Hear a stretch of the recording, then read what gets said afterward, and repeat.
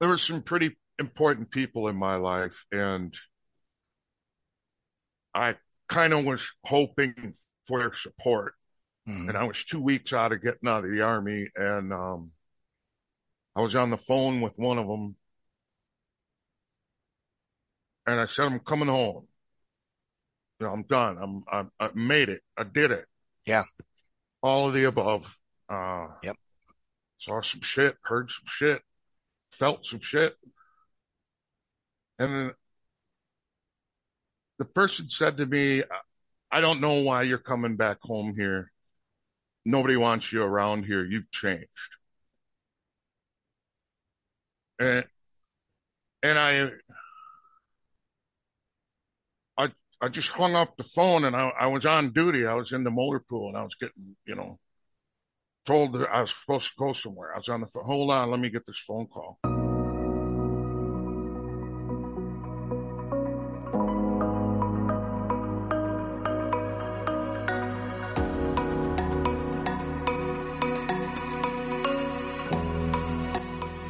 Welcome to the Stigma-Free Vet Zone podcast. Our mission is to help veterans and their family members transition from military to civilian life and culture.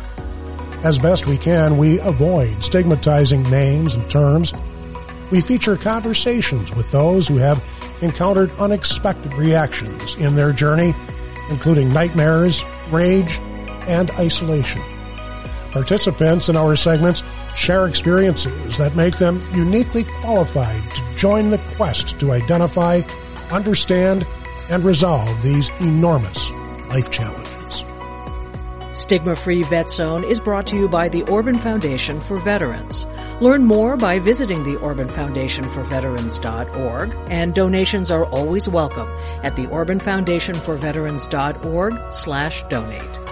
Thank you for embarking on this educational journey with the Stigma-Free Vet Zone podcast. Here's today's segment.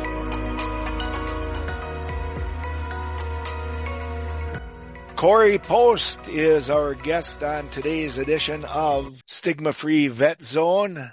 Corey, I've found to be kind of an interesting fella. He has a couple of personas that are fun to listen to. We're going to ask him about something special along the way today, something maybe about toilet flappers. And that's all part of the healing process here. Good morning or good afternoon, whatever it is. Corey, how you been? Oh, I've been great, Scott. Thanks for having me on. There's such a thing in language where you switch code and kind of talk the way people talk around you. And I have to tell you, when I'm talking with you, I'm a German, Dutchman, a little Polish, whatever, but I don't have any Italian in me, but something pushes me to do my Uncle Tony. But there's only one Uncle Tony, isn't there? That's correct, Scott. There's only one Uncle Tony. Talk to me, Uncle Tony. All right, hold on. Let me try to find him quick. Hey, what do you want over there? Hey, how you doing over there? Yeah, that's Uncle Tony. How you doing, Uncle Tony? Pretty good there, Snapperhead. Hey, it's a good show. You can get your feelings out there. Hey, it's like whether people like it or not. Okay. Yeah, And that's just how it goes some days. That's right. That's right. Now, Corey, back to Corey. If you can find Corey, get Corey back on your Uncle Tony. Get over here, you dummy. Okay, yes. I'm here. All right. Uncle Tony is kind of a special guy because he seems to be one of the many coping mechanisms that you've come upon since your time in Iraq. And we'll talk more about Uncle Tony in a moment. But first, I want to talk a little bit about your very enlistment. I think you might say, Corey, that a lot of things about me and a lot of things about you aren't necessarily down the normal path. And that applies where your enlistment is involved, because most people enlist in the service, you in the Army, a little later than most. Tell us about your enlistment. I enlisted when I was 34. Yeah. Went into the Army. It was August in Missouri, was basic training. And then AIT was right there as well, like literally right down the road, a couple buildings. And I joined to give my family health care. It was an instant thing I felt. All I had to do was run, jump, push-ups, whatever. Ended up going to Iraq I was stationed in Hawaii. Ended up going to Iraq it was 2008 through the year 2009. So we were there a year and then came back to Hawaii. What neck of the woods were you around there in Iraq? In Iraq, we were dumped off in Mosul at the airfield there and were escorted back to our Chuj, which is a little trailer that we stayed in. Mm-hmm. And that was surreal walking off the plane. It was, it's like, here we go. Here we go. This is it. So you had to switch your channels to accept that. Yeah. Can you kind of feel it in the air, the different heat? What time of the year did you get there? I got there in, I believe it was November. Mm-hmm. And then we left a year after that, November, damn near to the day. And I remember walking off how hot it was. Yeah. If you've ever been to Hawaii, when you get off the plane and you're from Wisconsin, you can smell it. It smells like that tropical, the dome in Milwaukee, the domes. It smells just like that. I'll never forget that. And Iraq had the same thing going on with it. I felt in my head. It was just like, wow, here I am, Now you did your time there, did a lot of different things in Iraq there, and got back here and kind of changed you, huh? Yes, it was a thing that I knew was coming, but I didn't know how to feel it. I don't know if it was going to go over my head or just hit me in the mouth. I didn't know. So that was the scary part. And then my family was on a whole nother different level that I needed to worry about too, I felt. The need to protect them?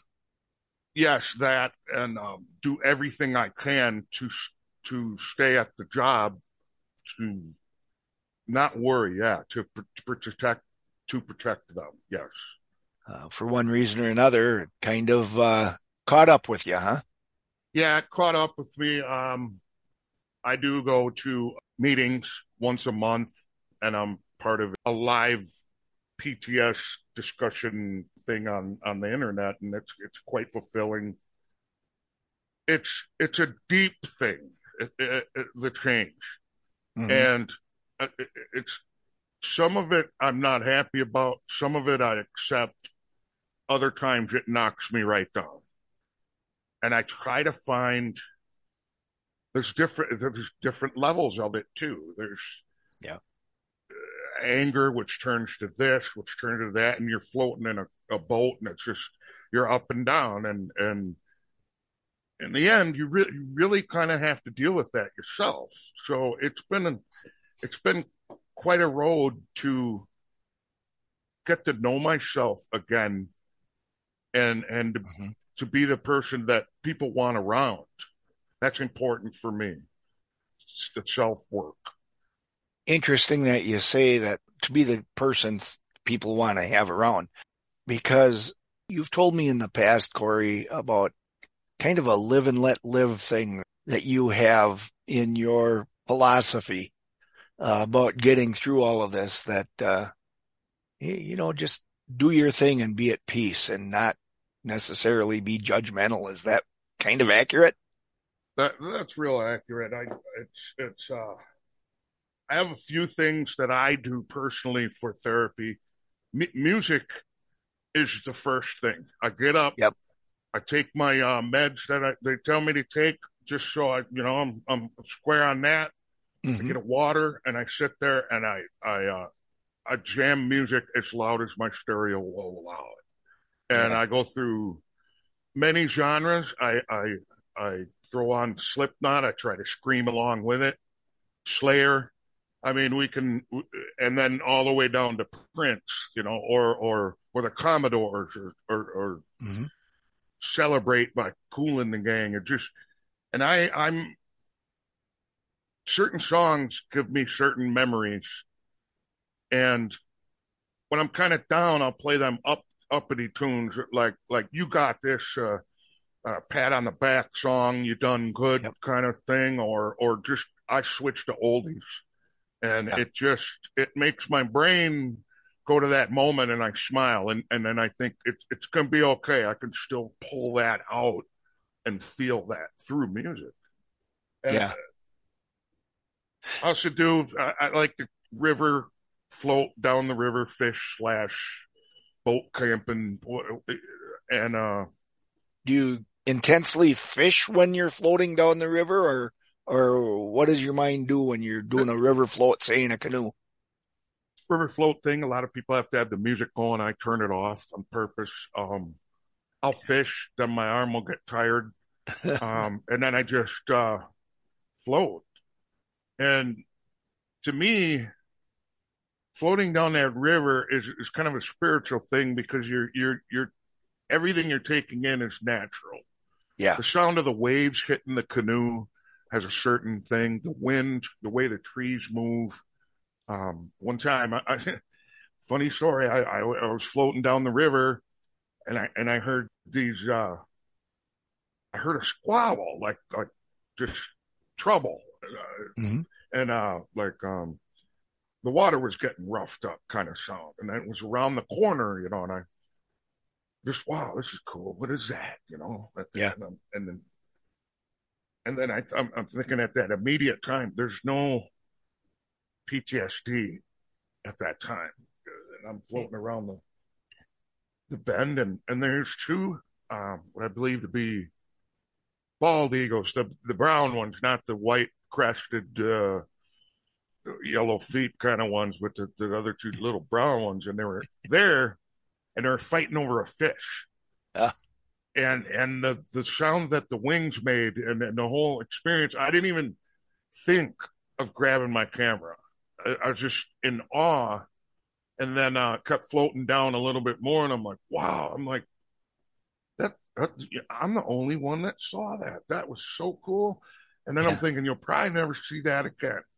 And I do, because it's a memory now that I kind of forced into my brain, and I can see that. And I kind of expect that when I float down the river like that. It's in touch with nature thing. Yeah. Is there anything else that you generally turn to, or how do you do? How do you do it? I like to make up that character, Tony, Uncle Tony. Yeah. He's kind of an Italian. He doesn't know much, but he thinks he does.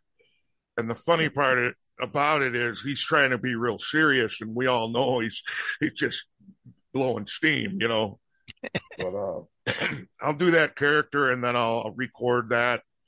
There's a filter on Snapchat that I use, and it kind of nails the whole thing.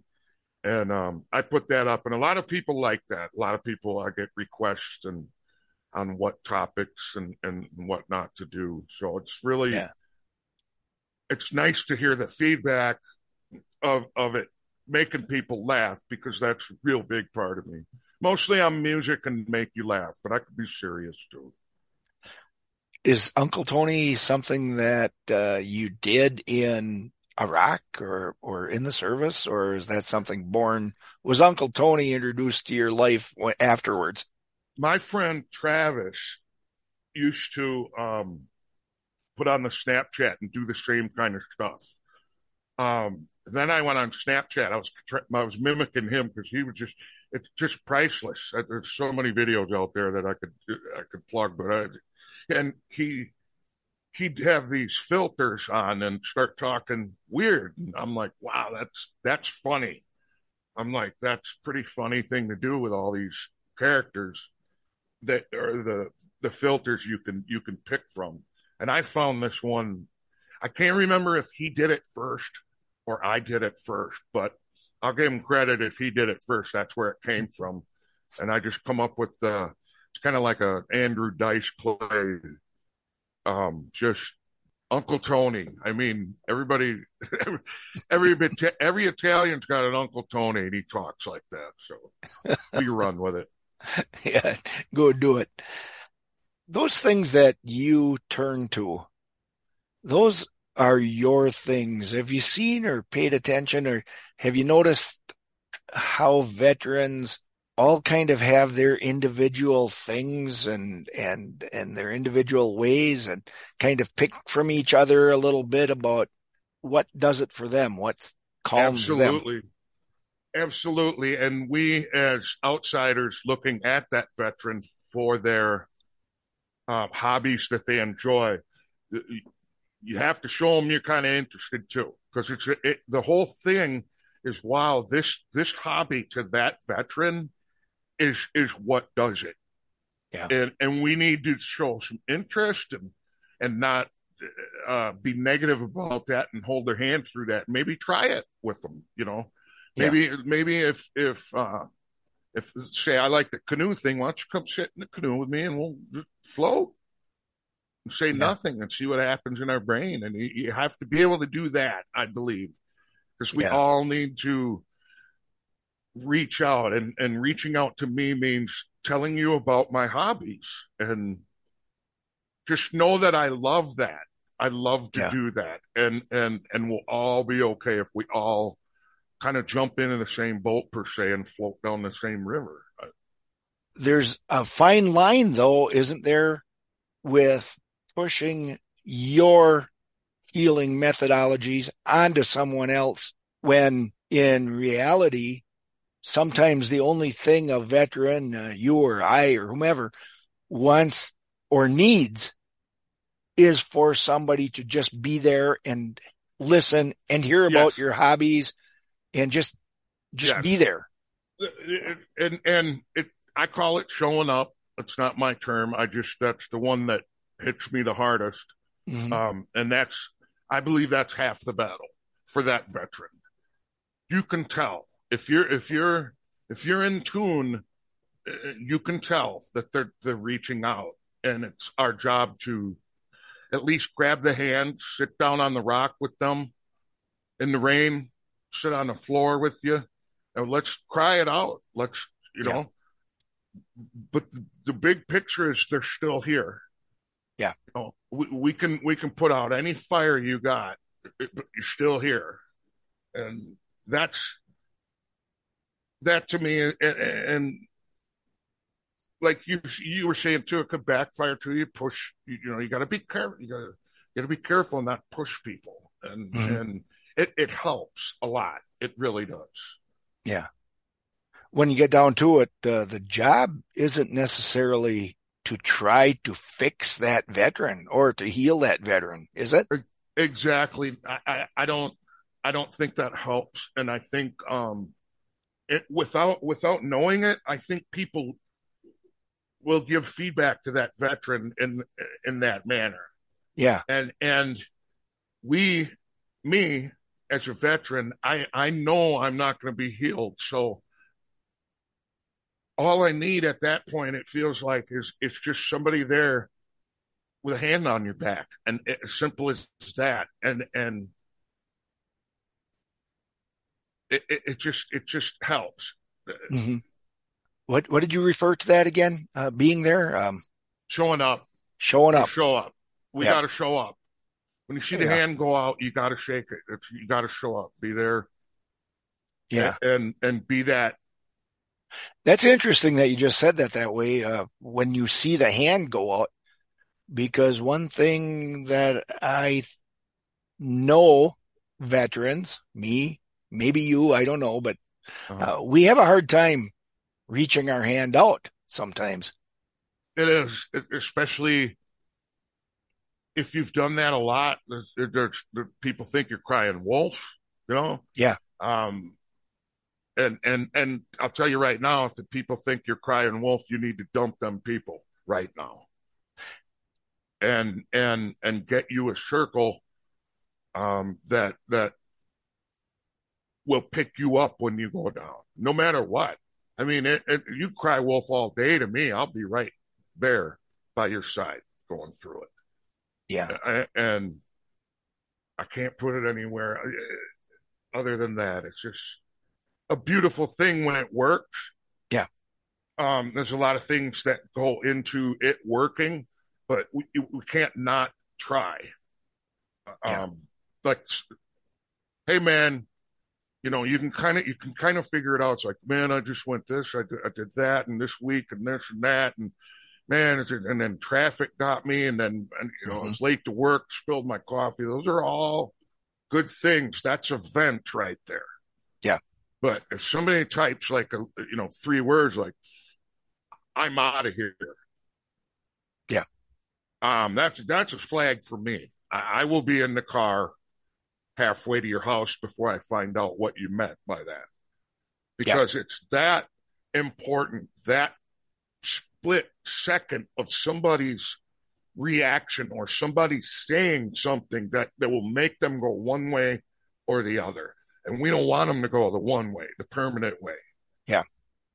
In a situation like that, one has to think, okay, I'm not going to fix this. I just want him to know I'm right here, buddy. Yeah. We'll hug all day and cry, but I'm here. I care. Yeah.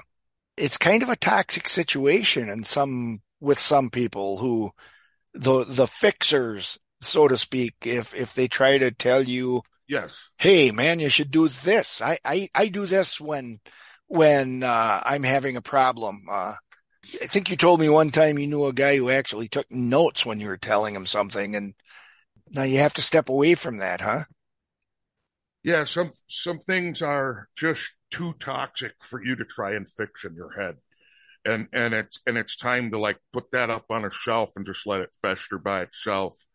You have to have boundaries for people, because if you're triggered, okay, you let by that person and his thoughts and things and what he says back to you. If you're not getting what you need, you need to get rid of that. And I've done that on the social media.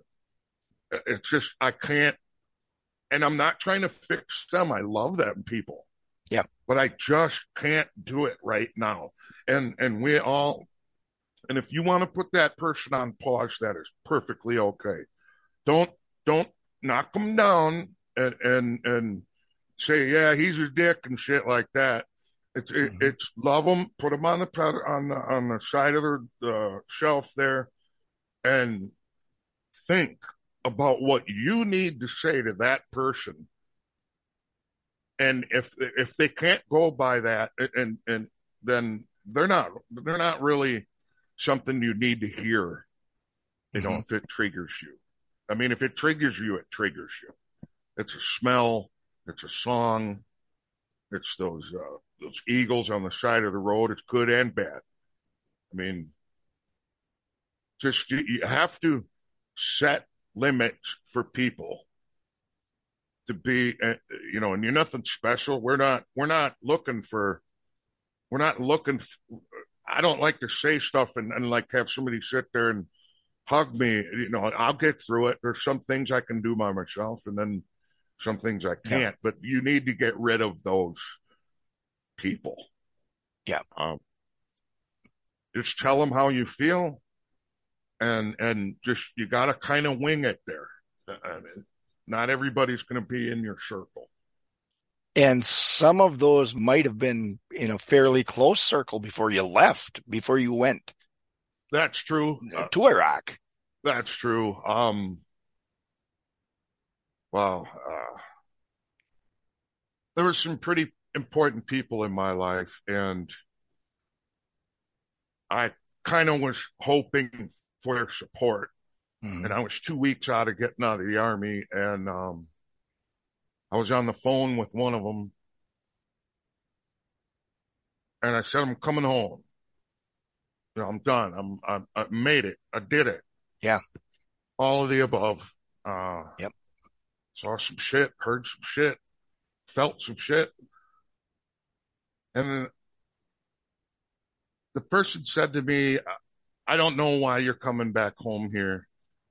Nobody wants you around here. You've changed. and I just hung up the phone, and I was on duty. I was in the motor pool, and I was getting, told that I was supposed to go somewhere. I was on the phone. Hold on, let me get this phone call. And that was said to me. It was the last thing that was said to me before I ended that call. And I had to kind of like go back to work and excuse my French, but that fucking hurt. Yeah. I'm a tough guy. I can deal with a lot of shit, Scott. Yeah. We all have the fight in us. We all got one more fight. But that knocked me down. And I couldn't get back up from that for a while. It still makes me not want to eat. This makes my stomach weird. And I can't control that when I get triggered by that. And that's something I'm still struggling with. However, I'm doing good with it. I maybe I turn it into comedy. I turn that into, like I said, I'll throw a song on, or damn it, I'm going camping with the dog for a day. But I know that the most painful thing that was said to me was that.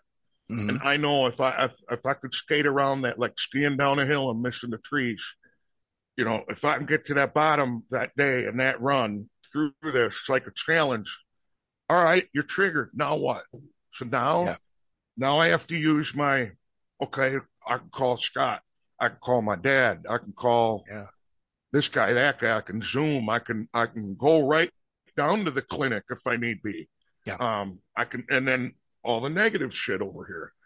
Well, I can put my hand through the drywall. I can smash a TV. And then we're all, it just doesn't compute out. So it's yell at the family. Yeah. And that was family that said that to me, direct family.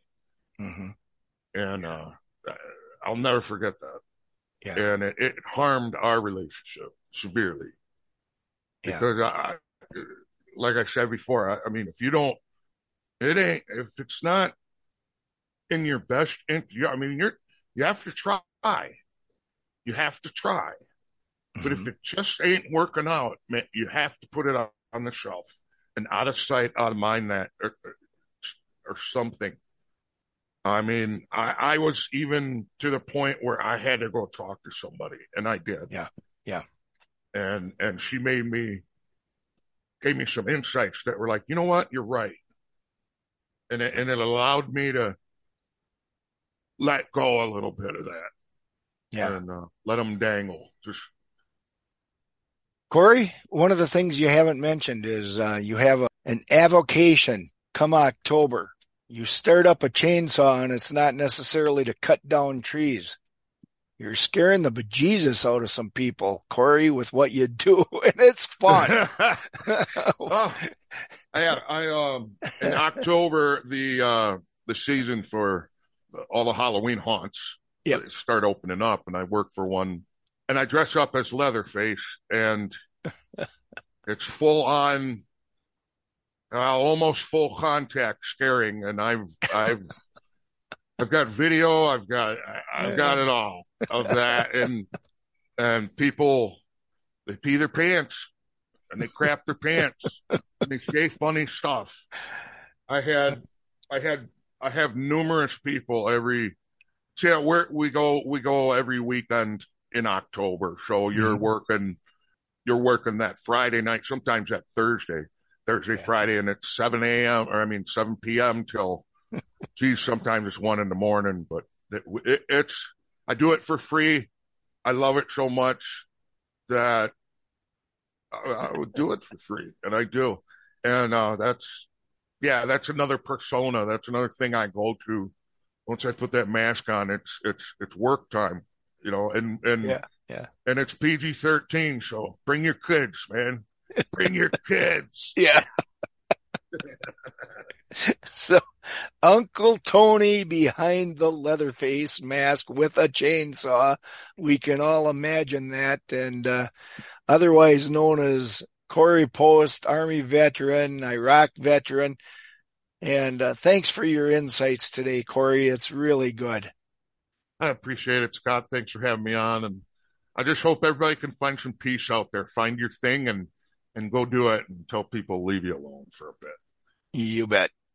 That's Corey Post. On behalf of everybody here at the Orban Foundation for Veterans and the Stigma-Free Vet Zone, I thank everybody for listening. And a reminder, as always, if you find yourself in any kind of mental distress, do not hesitate to call 988 and hit prompt 1. Get some help. Don't worry about it, because I'll tell you, folks, as we always say here, this is educational. It's not stigmatizing. Again, thanks a lot, Corey. You bet, Scott. You be well. That's Corey Post, and I'm Scott Schultz.